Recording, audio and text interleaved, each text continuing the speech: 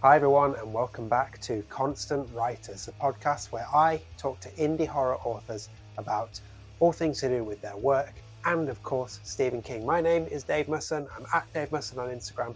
Thank you so much for checking out this episode. If you haven't listened to the other episodes in this series yet, do go and check those out as well because I really think you'll enjoy them. But stick around for this episode because this time around I'm talking to my friend and yours, the excellent Jason Pellegrini. So I chat to Jason about reading, about writing, about Stephen King. He's a big fan of Stephen King, as you're going to find out.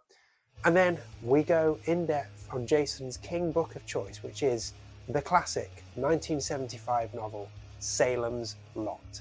So do stick around for that. Hope you enjoy this conversation. Check out Jason's work. Do go and pick up some of his work. And hey, if you're looking to support other people as well, you can sign up to my mailing list.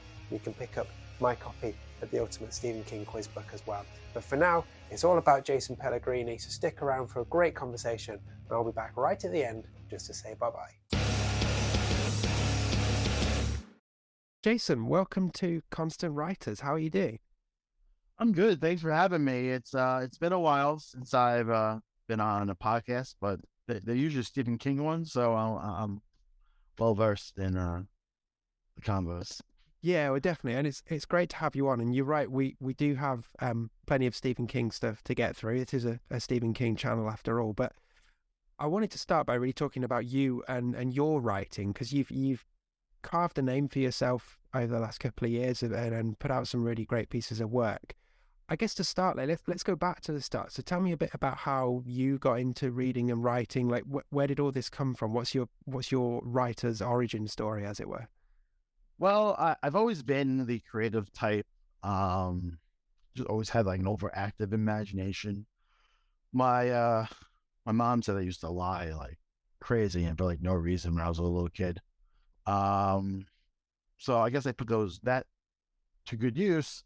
But it was never something really that was on my radar. I did a creative writing course in college. But even then it was half-assing stuff though. It wasn't getting B's, that's pretty good for just coming up with something on the fly, just to have my paper done.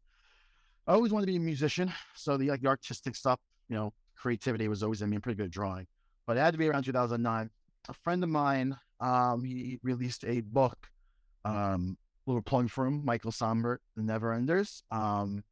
He had just released it, and I picked it up just to support him. I didn't even really read back then. I think the only book I had read since high school was Shadows of the Empire.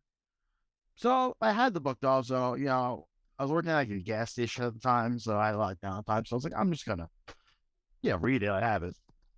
So I'm reading it, and while I'm reading it, I'm like, I had all these, I've always had ideas, maybe me and my friends tried to write screenplays before. And stuff. And I've always had little ideas and nuggets there. I'm like, maybe I can do this. So it wasn't even something I thrive to do. It's just always the creative drive in me, I guess. It always drives me. Yeah. I thrive off creativity. So it's I have all these ideas. Let me go with that. So I tinkered and I tried some stuff out. Nothing that really I would ever have put out at the time, but then I felt comfortable that ideas kept coming to me and all that stuff. So I eventually started writing what would end up being my first novel. Replacement was comfortable enough that I wasn't writing crap. You're not gonna release an album 10 minutes after you pick up a guitar and you can't play a G chord correctly. Yeah. So that's really it. I mean, I just supporting a friend, and I've always wanted to be creative, and that's really it. I don't know if that's I know Stephen King's story was he always had it in him. Yeah. But some people are drawn to it. It was never something really I was drawn to, but something I love doing because I love being creative. Yeah. No, I get that totally. I understand that. A lot of my own hobbies are quite creative as well. I mean, similar to you, I play music and done various podcasts and stuff, and sort of got into giving writing a go the last couple of years, really. So, I mean, when you actually got to that point where you felt confident enough in your writing to do something, what was that all you needed to finally sort of put it out there for other people to read, or did you submit to like anthologies first? Like what was the final thing that pushed you over to actually put something out there for the world to look at? I mean, it was always my intention, as long as I felt that maybe, as long as I felt confident, I meant, that I had something readable. I don't want to say I have something great, but definitely something readable that's not trash. I just felt comfortable with the story I was writing. It took a lot of, I think the replacement took maybe 4 years from the day I created the files to, I think, almost 4 years to the date from the creation of the file to release date. A lot of stop and go, a lot of going back, a lot of learning, because I was still very much learning, very different from my second, go with my second book. I never really had any intentions of like seeking anyone out or doing the anthology thing. I was always like, if I can do this, I'm gonna do it on my own, because I'm not really into the whole mentality of waiting for someone. Yeah. I by the time the replacement was done, I was like, I have something good. Story wise, we'll get into how I feel about my actual on the page writing, maybe a little bit. But it was even a question of submitting or anything. It was just like, I'm gonna do this on my own. I'm gonna go, and because I feel comfortable with what I have. Yeah, no, fair enough. And since then, you mentioned the replacement, but looking at some of your titles of some of your other releases, you've got Booth, you've got The Cool Kids, which I read recently and enjoyed, and If I Could Have Lived Another Day, which is actually my current read as we sit and record this. It's making me feel a lot of emotions, but it's great. I mean, I was going to ask you to tell me a bit about your style, but you just hinted as well, like your thoughts on your own writing. So let's combine the two. Like, give me a bit of a pitch for your style of writing, but also now you're a few years in and a few releases in, like if you can put a bit of distance between you and your own writing and look back at it, like how do you feel about how it's coming out on the page? The replacement, I'm very proud of the replacement. Now I'm really deep into a really large scale project for my upcoming one, whatever that will be. Mm-hmm. So I kind of look back on, I haven't actually opened the book and read what's in the replacement, but when I look back at it, like some things, like I know there's this stuff I would probably cringe, but I know there's some stuff that I was like, I would do that differently. Mm-hmm. I think that's the evolution of the Beast. I always use Stephen King as comparisons, so it's just coincidence that we're. But I always wonder, when he was doing Doctor Sleep, he mentioned he'd gone back and he read The Shining. So I wonder how, what were his thoughts when he was reading The Shining? Like, this is crap. As far as like my style, yeah, I mean, it's just an evolution. Like, I definitely have my go-tos, kind of like any author, like their go-to tropes or their, what they focus on. I'm very big into character development. As far as like genre style, another thing I learned from Stephen King, probably one of the most important things is don't get pigeonholed, because my first book was a thriller, and you're reading my latest one, which was 2019 now, and it's pretty much a love story about grief and dealing with grief, and they can be farther from one another. And if I go over things I have in my mind, whether it's at the forefront or like on the back burner for a later date, none of them are thrillers. Maybe I have one thriller left in me. So I didn't want to be pigeonholed as like a thriller writer just because I wrote a thriller. Yeah, because I'm just gonna produce crap, or I'm just not gonna produce anything at all. So if I don't ever want to force anything. If like an idea comes and like it just sits there floating and nothing comes of it, it's gonna float away. If something comes along and I build off that, I'm gonna go with that. I don't care if it's a love story. I don't care if it's my current one's horror. My last one's love story. Booth, which was my second one, was a sci-fi historical thriller, hybrid. So I'm not really into the pigeonhole thing, and that's King's big thing was like from The Shining to The Green Mile to I mean, like, I feel like from the stuff of yours I've read, there's definitely there's a warmth there. There's like a real personable quality, a real sort of like, I'm telling you this story, come and sit down and listen to it kind of thing, which again feels quite Kingian in many ways. It's got, you've got that ability to hook me in as a reader, and there's enough humanity through in there that sort of just really keeps me engaged throughout. Like, is that something you've picked up from King, or is that just a reflection of your personality as well, or is it a bit of both? Well, Stephen King is my hands down my biggest influence. Like, I'm not gonna lie about it. But to say that I'm drawing obviously I'm drawing influences from him because he's what I read the most. But I've always said I write what I like to read, and I just like to read. I like to read Stephen King. So I'm pouring in what I'm putting on page, what what I want to contribute. It just so happens that Stephen King and what I want to write are very linked, very close together. I mean, it's the reason why I'm drawing to Stephen King. So obviously when I write, I'm going to write things that are similar to him. And not to say like I've learned plenty from him, but yeah, I just pour me. Like, it goes back to like writing whatever the story comes to mind is. It's I'm going to put on the page whatever I feel fits the story, whether it's I've written some grotesque things and I've written some very, very warm things. It's whatever the story needs. I'm not going to, again, don't be pigeonholed by, I can't have this in my story because, I only write love stories and, mushy this, or I only write horror. I mean, there's love stories and plenty of horror. Yeah.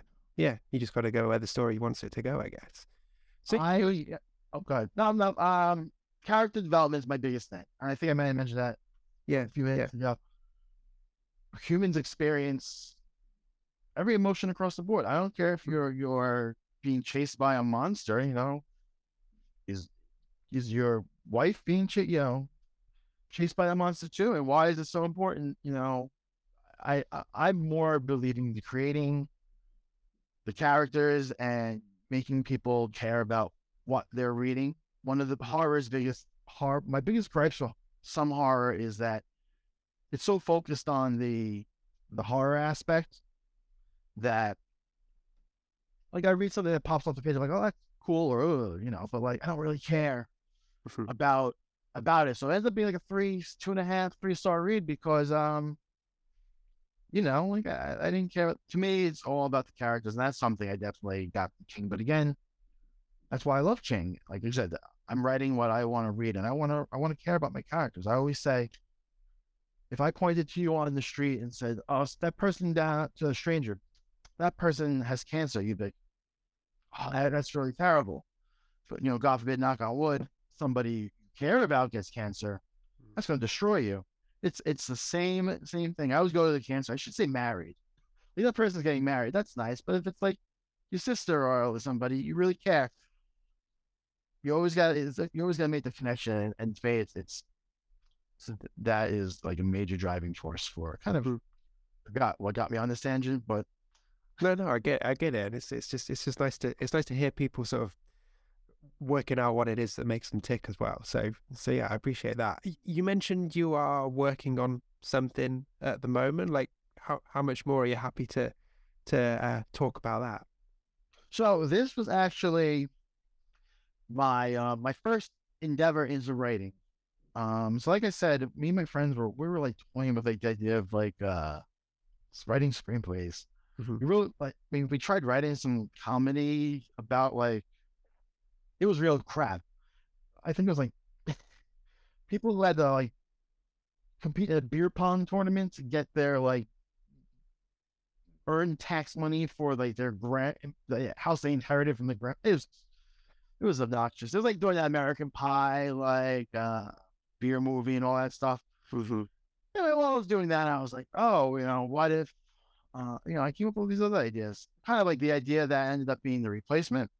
But also had an idea about like these kids on like a road trip, to stopping at a ghost town, California. California is infamous for ghost towns from the mining towns from the gold rush.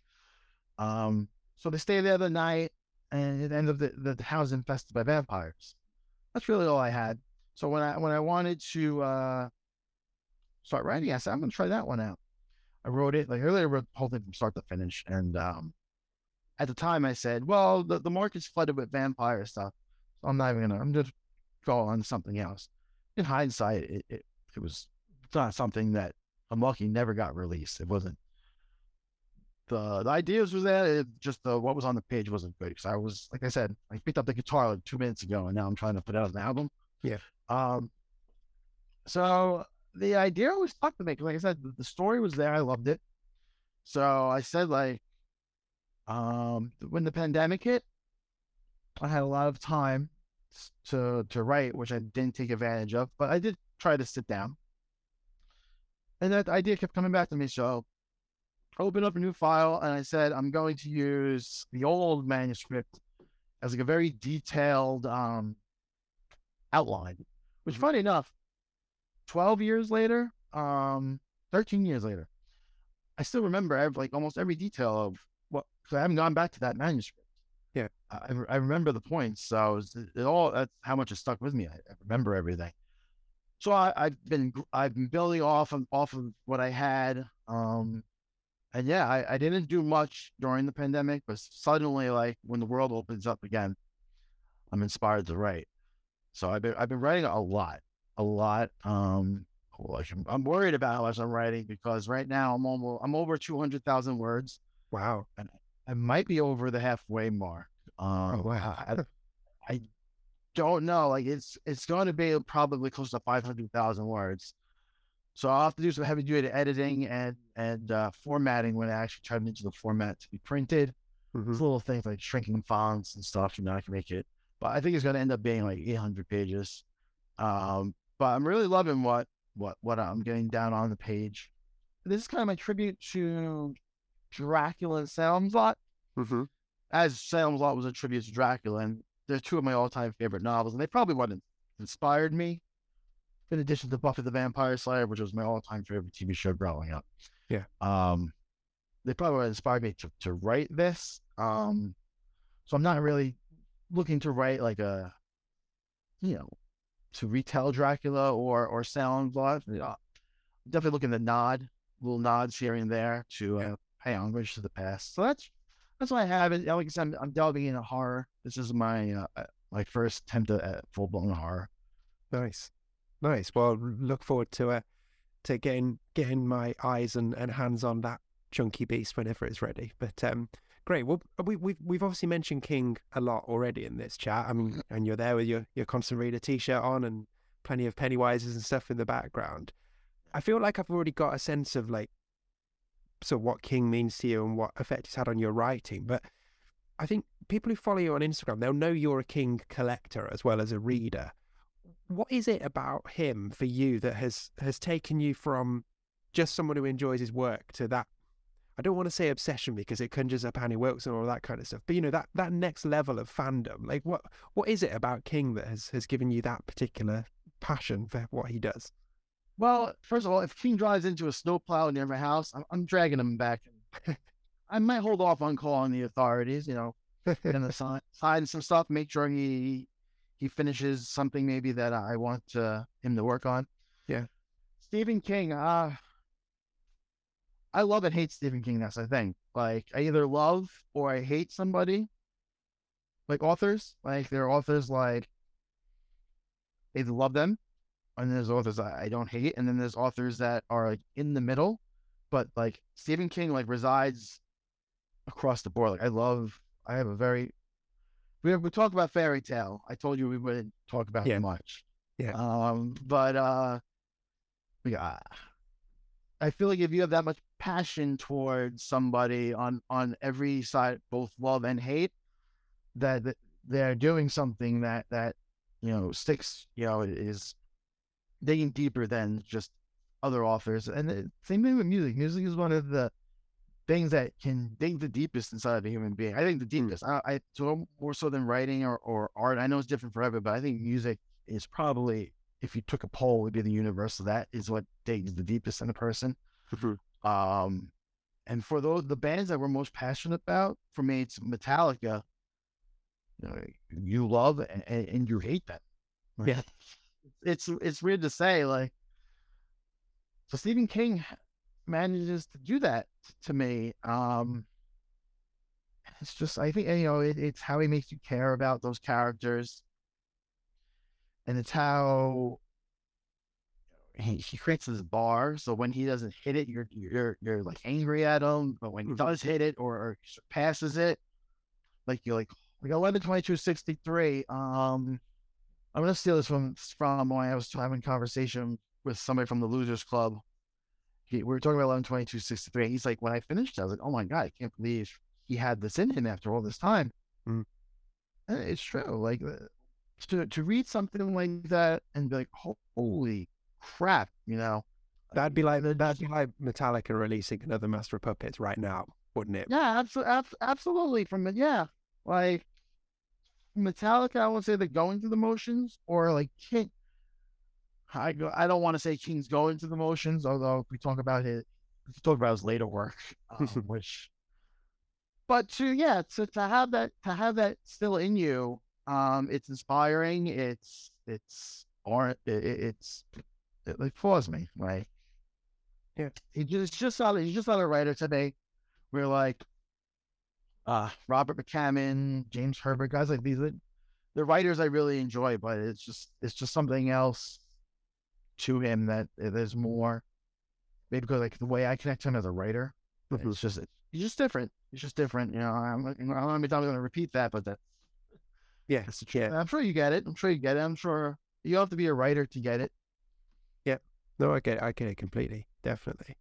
So I've asked all of the guests on this series to pick out one King release in particular to go in on a little more detail. And you've gone for Salem's Lot, which is an absolute class. You've already given her a shout out already. And we'll get on to that next question. But I was curious, like, did you have any other like honourable mentions that almost made your list, that were almost the ones you picked for this question? I think you asked me for a backup. I don't know if I ever gave. Yeah, it was probably 11/22/63 or Joyland. Mm-hmm.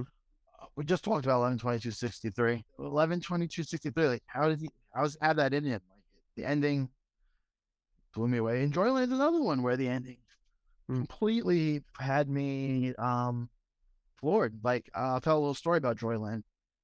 It was 2013 it was released, if I'm not mistaken. Yeah. That year, for some reason, I dedicated myself. Like, I wanted to read a book that was going to make me cry.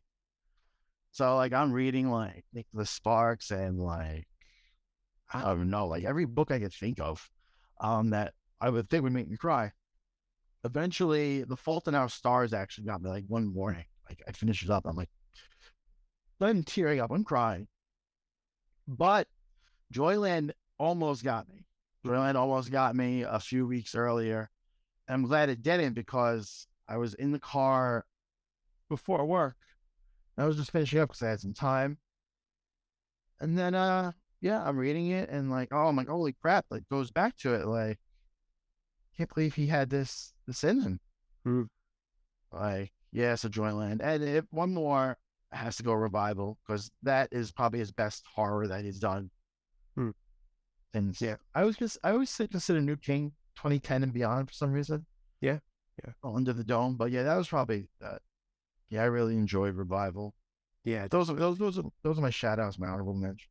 Okay, great. Well, let's get on to Salem's Lot then. So this is, I mean, you mentioned I did ask you for backups, but you basically instantly were like, I'm doing Salem's Lot and I will fight people for it.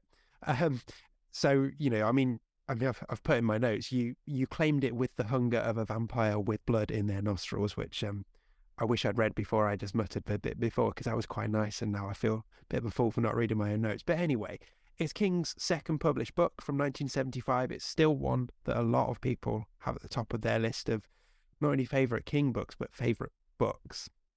So, I mean, let's start with the big open-ended question. Why Salem's Lot? Well, my favorite story of all time is Dracula. I think, I always say people, I respect their opinions, but I'll fight people over like who say Dracula is not scary. Dracula to me is still very terrifying. Um, and you can trace the lineage from Dracula to Salem's Lot. Like King, I think probably says in the prologue, I'm sorry, the forward, that it was his Dracula. Yeah. So that was it. Like when I first started reading King, Misery was technically On Writing was my first book, because that was the advice I was given when I asked my friend who had published, like, you got any advice for me? So I'm gonna try this out. And said, you got to read On Writing. Mm-hmm.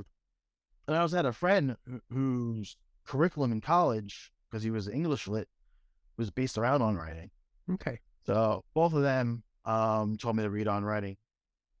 But I had a friend, a huge Stephen King fan, and I told him I was going to pick up some stuff by him. And he said, you have to get Salem's Lot. Like, you love Buffy, man. You love Dracula. This is right up your alley. I went Misery probably because it was infamous.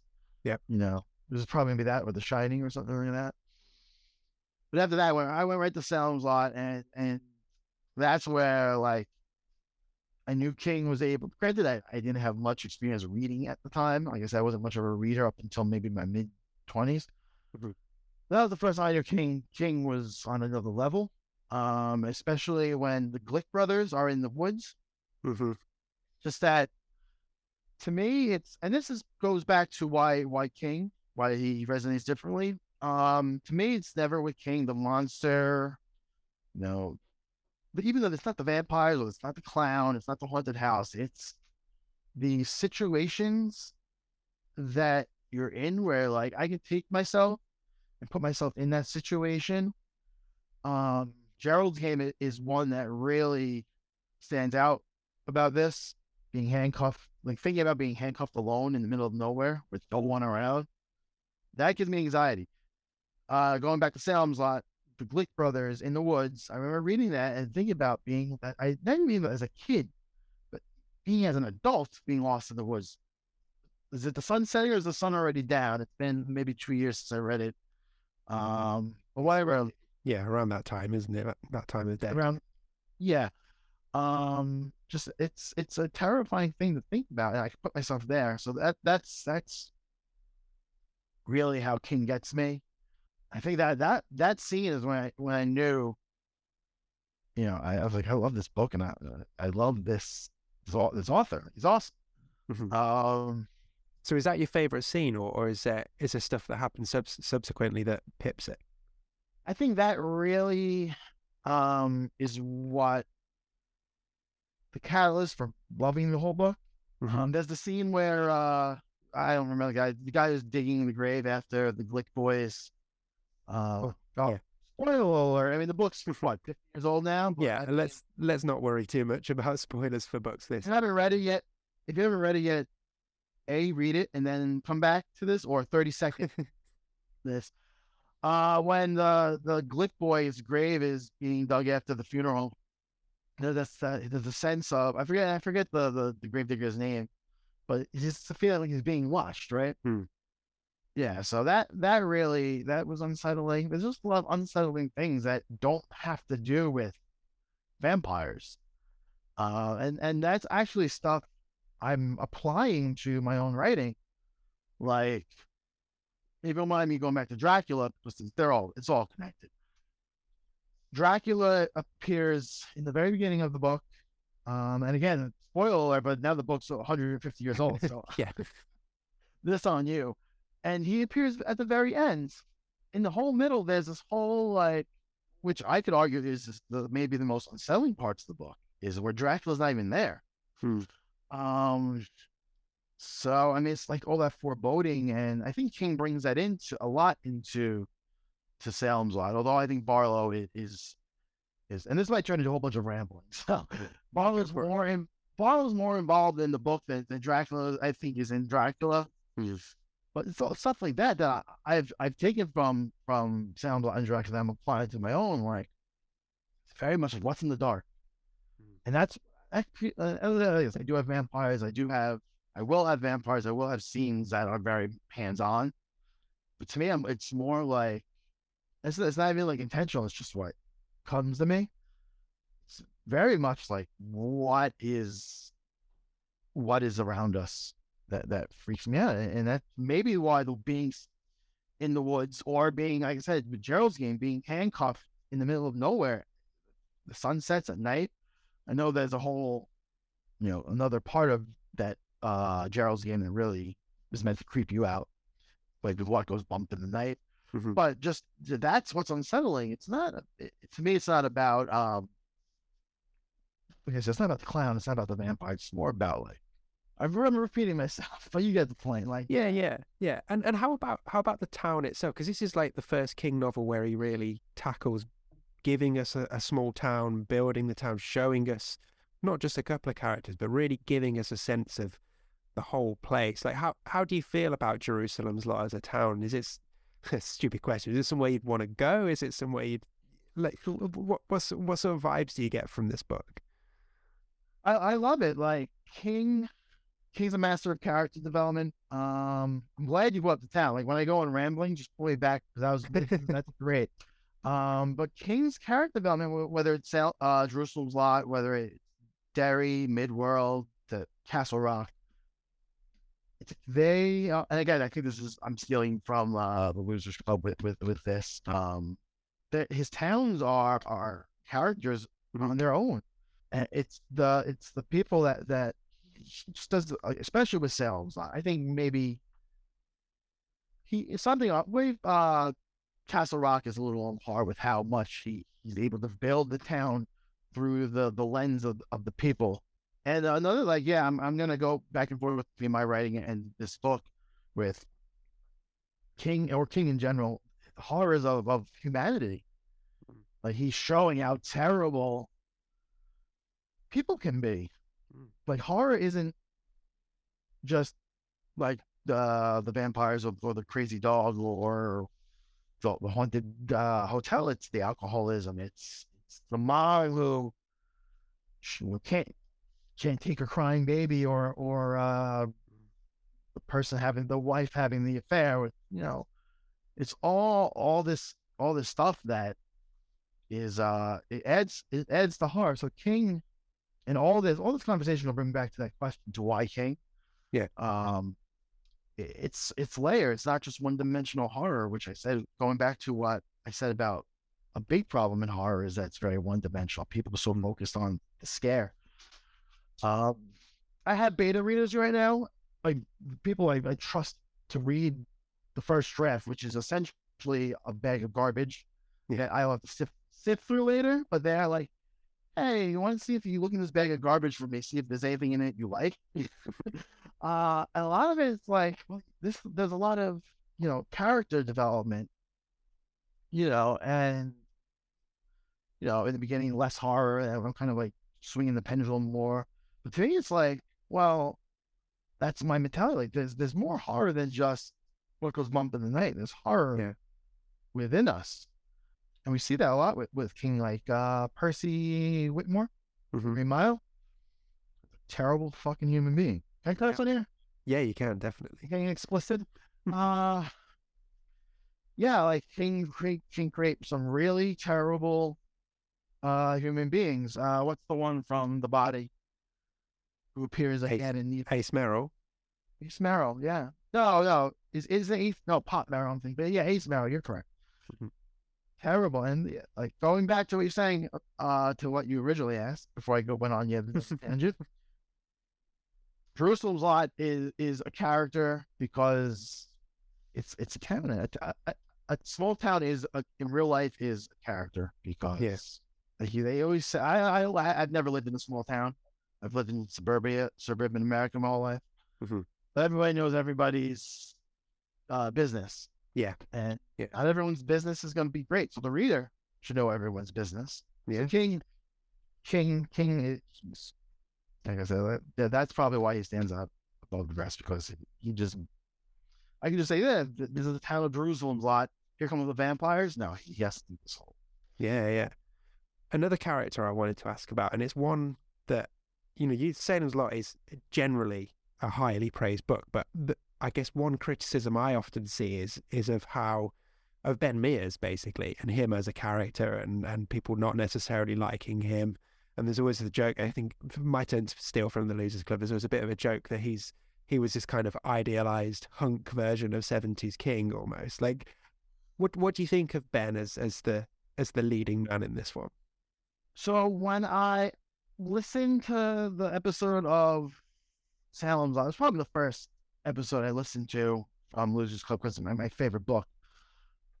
I remember what they were saying about Ben. I remember what they were all saying about Ben, and at that time I had only read Salem's Lot once, so I read it, listened to it 2 times since then. And so I went into it thinking like, all right, I'm going to pay attention to Ben because of what they said on Losers Club. I don't see it. Like, to me, he's not. If people say, well, who's your favorite antagonist, Ben would even cross my mind. So I guess he didn't leave like a strong impression. Like Alan Pangborn, who's in 2 way lesser known books than say Salem's Lot, which Salem's Lot, I guess we could agree, is in the upper echelon of King. He would come to mind way before somebody like Ben Mears would. Yeah. So I guess it's just not memorable. What bothers me mostly in Salem's Lot is, and a lot with Stephen King, is like the development of the love story. Like, okay, I've always written under the guise of it's had to have happened to somebody in life, so it's not completely out of the door. Like, you can write anything, but like I feel like King's characters just like fall in love in such like a corny, like drastic, like quick. Like, he met Susan in the park, and then the next thing that like in love 2 days later. To me, that was my biggest gripe, and I guess it connects back to Ben because he's part of that relationship. But Ben individually, like I said, he's just like a non-factor to me. Like, so who is your favorite character in Salem's Lot? Barlow. Yeah. There's a bunch. Straker. I love Straker. I didn't like Susan.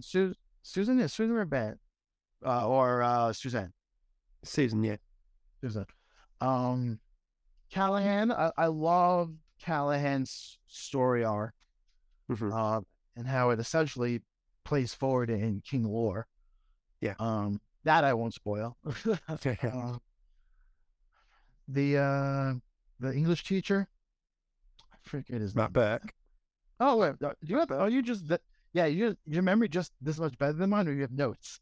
No, I don't have notes. I just happen to I just happen to have a brain for names occasionally. Yeah, and the child is with Ben at the end. Wait, Mark. Mark Petrie. That's it. Yeah, you got it. Yeah. I pretty much named all the characters. Yeah. I dislike all the characters I was supposed to dislike. Susan's mother. I don't know. I like I said, Susan, I don't say I dislike. She's just kind of like Ben, where she's just there. Yeah. Serving her purpose.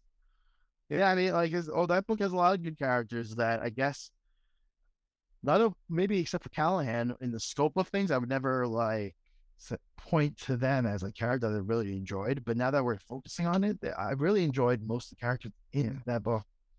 So you're a fan of the book, obviously. Are you a fan of the 2 previous adaptations of this one? And also, are you we're supposed to be getting another one in 2023. Do you have much hope for that? Like, where do the adaptations rank for you? I never saw was it Rob Lowe? Yeah. I never saw the Rob Lowe one, and to be honest with you, I don't know if I even saw the original in its entirety. I obviously remember scenes, whether it's from watching it when I was younger or from being so infamous now amongst King fans, with Danny Glick in the window. Yep. Barlow screaming, or in the scene in the coffin. Yep. So I wanted to watch it last year, but being an adult sucks, and it's like a 3-hour total miniseries, and I'm like, I don't. Maybe one day. I am excited for the upcoming movie, which it has to be coming out because of a tie-in. Yeah. cover. But then again, I was like, excited for Pet Cemetery. I was excited for The Dark Tower. Yeah. So I feel like we're due one where our excitement actually pays off and we're not disappointed for a change. It feels like it's been a while now. So I'm hopeful. I mean, I'm always hopeful with these things, but yeah, there's got to be a good tight adaptation in there that works, surely. I wish Mike Flanagan was doing it. Yeah. I honestly wish Mike Flanagan was doing everything scary, but everything King. Have you seen wow, brain fart. I love the freaking thing too. Midnight Mass. I have not. I don't have Netflix, so it's something that I will try and watch at some point, but I've heard only good things about it. It's amazing. It's amazing, but I feel like he did it because he didn't get the right SALEM'S LOT. Mm. This is like, well, screw it, I'm gonna do it. Yeah. It's amazing. You can just see the King influences in his direction. Yeah. But yeah, I look forward to the 2023. Okay. Hopefully it's not that. Yeah. Okay. So last question on Salem's Lot. Just a very short, sharp one. I want you to give me a 3-word summary that would convince someone who has never read Salem's Lot to go and give it a try. It's absolutely terrifying. Great. Nailed it. Well, we are almost done, Jason. And thank you so much for your time. It's been a really great chat. But before I let you go, and I should point out this isn't optional. We're doing this before we finish the chat. But just to give you a heads up, we've got to complete the quickfire 19-question King challenge. So, like I say, it's not optional. But my only question for you now is, are you ready to give it a go? Yeah. Cool. So let's jump into it. So a bunch of quickfire questions. Generally, just tell me your answer. If you've got a particular explanation you want to give, feel free. But the more rapid fire, the better, I reckon. So, what was the first King book you read? Technically on writing, but fiction misery. Okay.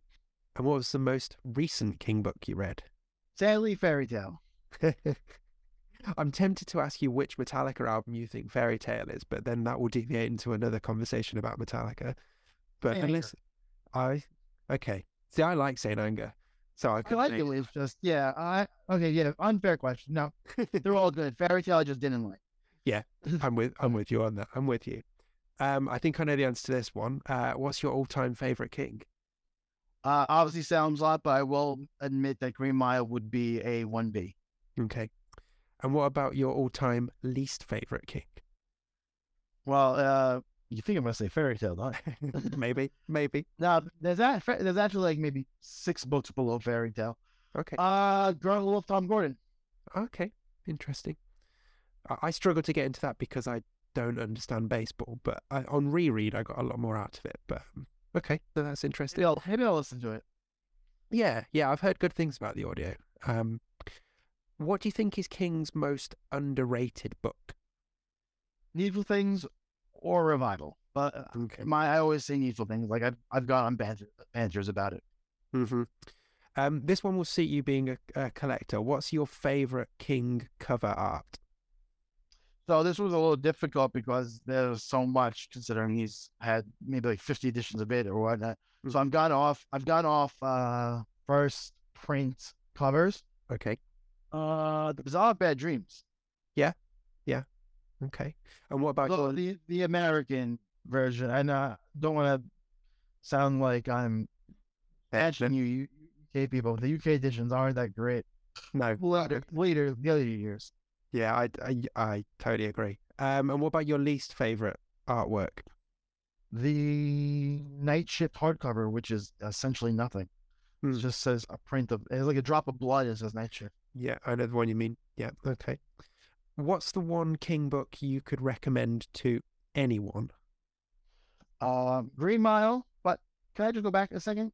Yeah. But the worst cover being Night Shift, although Bizarre Bad Dreams is the coolest first print, the soft cover of Night Shift with the hand, the eyes, has to be one of my favorite covers. So he holds one of my favorites and my least favorite with the same book.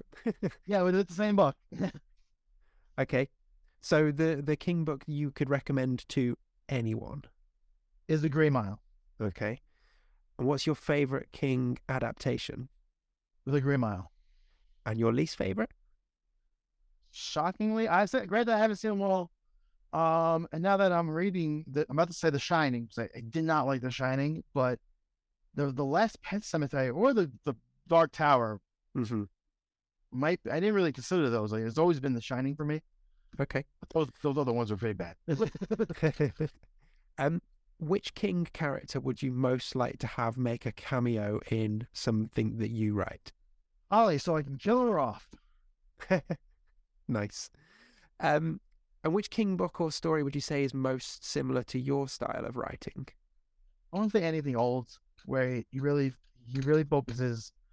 I mean, he still focuses on the characters, but he does it because there's evolution in King. So more how he did character development maybe in his older days. Okay. And for this one, I want you to give me just one King book for each of these. So one King book to keep forever, one to read only once, and one to delete from existence. So you say only once, just like read it once and then it's done. Back on the ship. Okay. Yeah. SALEM'S LOT will be my keep forever, obviously. Bag of Bones will be my read only ones, although there are a lot. Which is weird because I'm actually planning to listen to Bag of Bones, so I kind of just negated my. I'm about to read these, but okay, whatever. And I'm not gonna say Fairy Tale for the one to leave from existence. Dreamcatcher. Okay. And then final 5 of this quick fire round is like an either or question. So simply just give me one or the other. So first of all, the book or the movie? The book. The Stand or It? It. So would you rather have a holiday in Derry or stay for a night at the Overlook? Overlook. Okay. Short story or a full novel? Full novel. And lastly, would you rather go for walkies with Cujo or have a weekend away with Annie Wilkes? Have a good time with him. Not that kind of good time. Not that kind of good time. But you know, if it means not getting my leg chopped off, then maybe I will have that kind of good time. Fair enough. Jason, that wraps us up. Thank you so much for coming on. Before we head off into the sunset, where can people find you? Where can they find your work? Where can they get in touch with you? All of those kind of things. I'm on Twitter. I'm on Instagram. I'm more active on Instagram. Jason Pellegrini Books on Instagram. I think it's J Pellegrini 1983 on Twitter.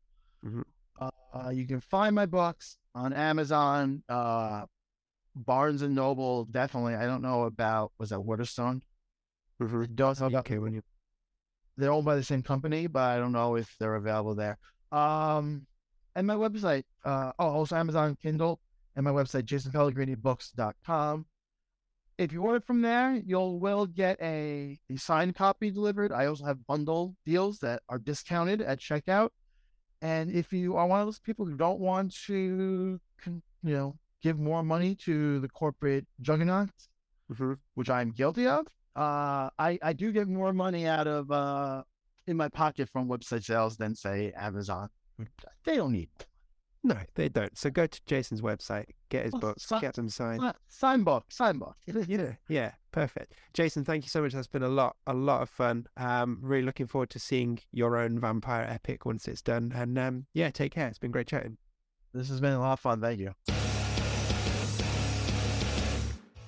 So there we go. Huge thanks to Jason for his time. I think that was a great conversation and really terrific to go a bit deeper on Salem's Lot and, of course, find out more about all of the things Jason has got going on.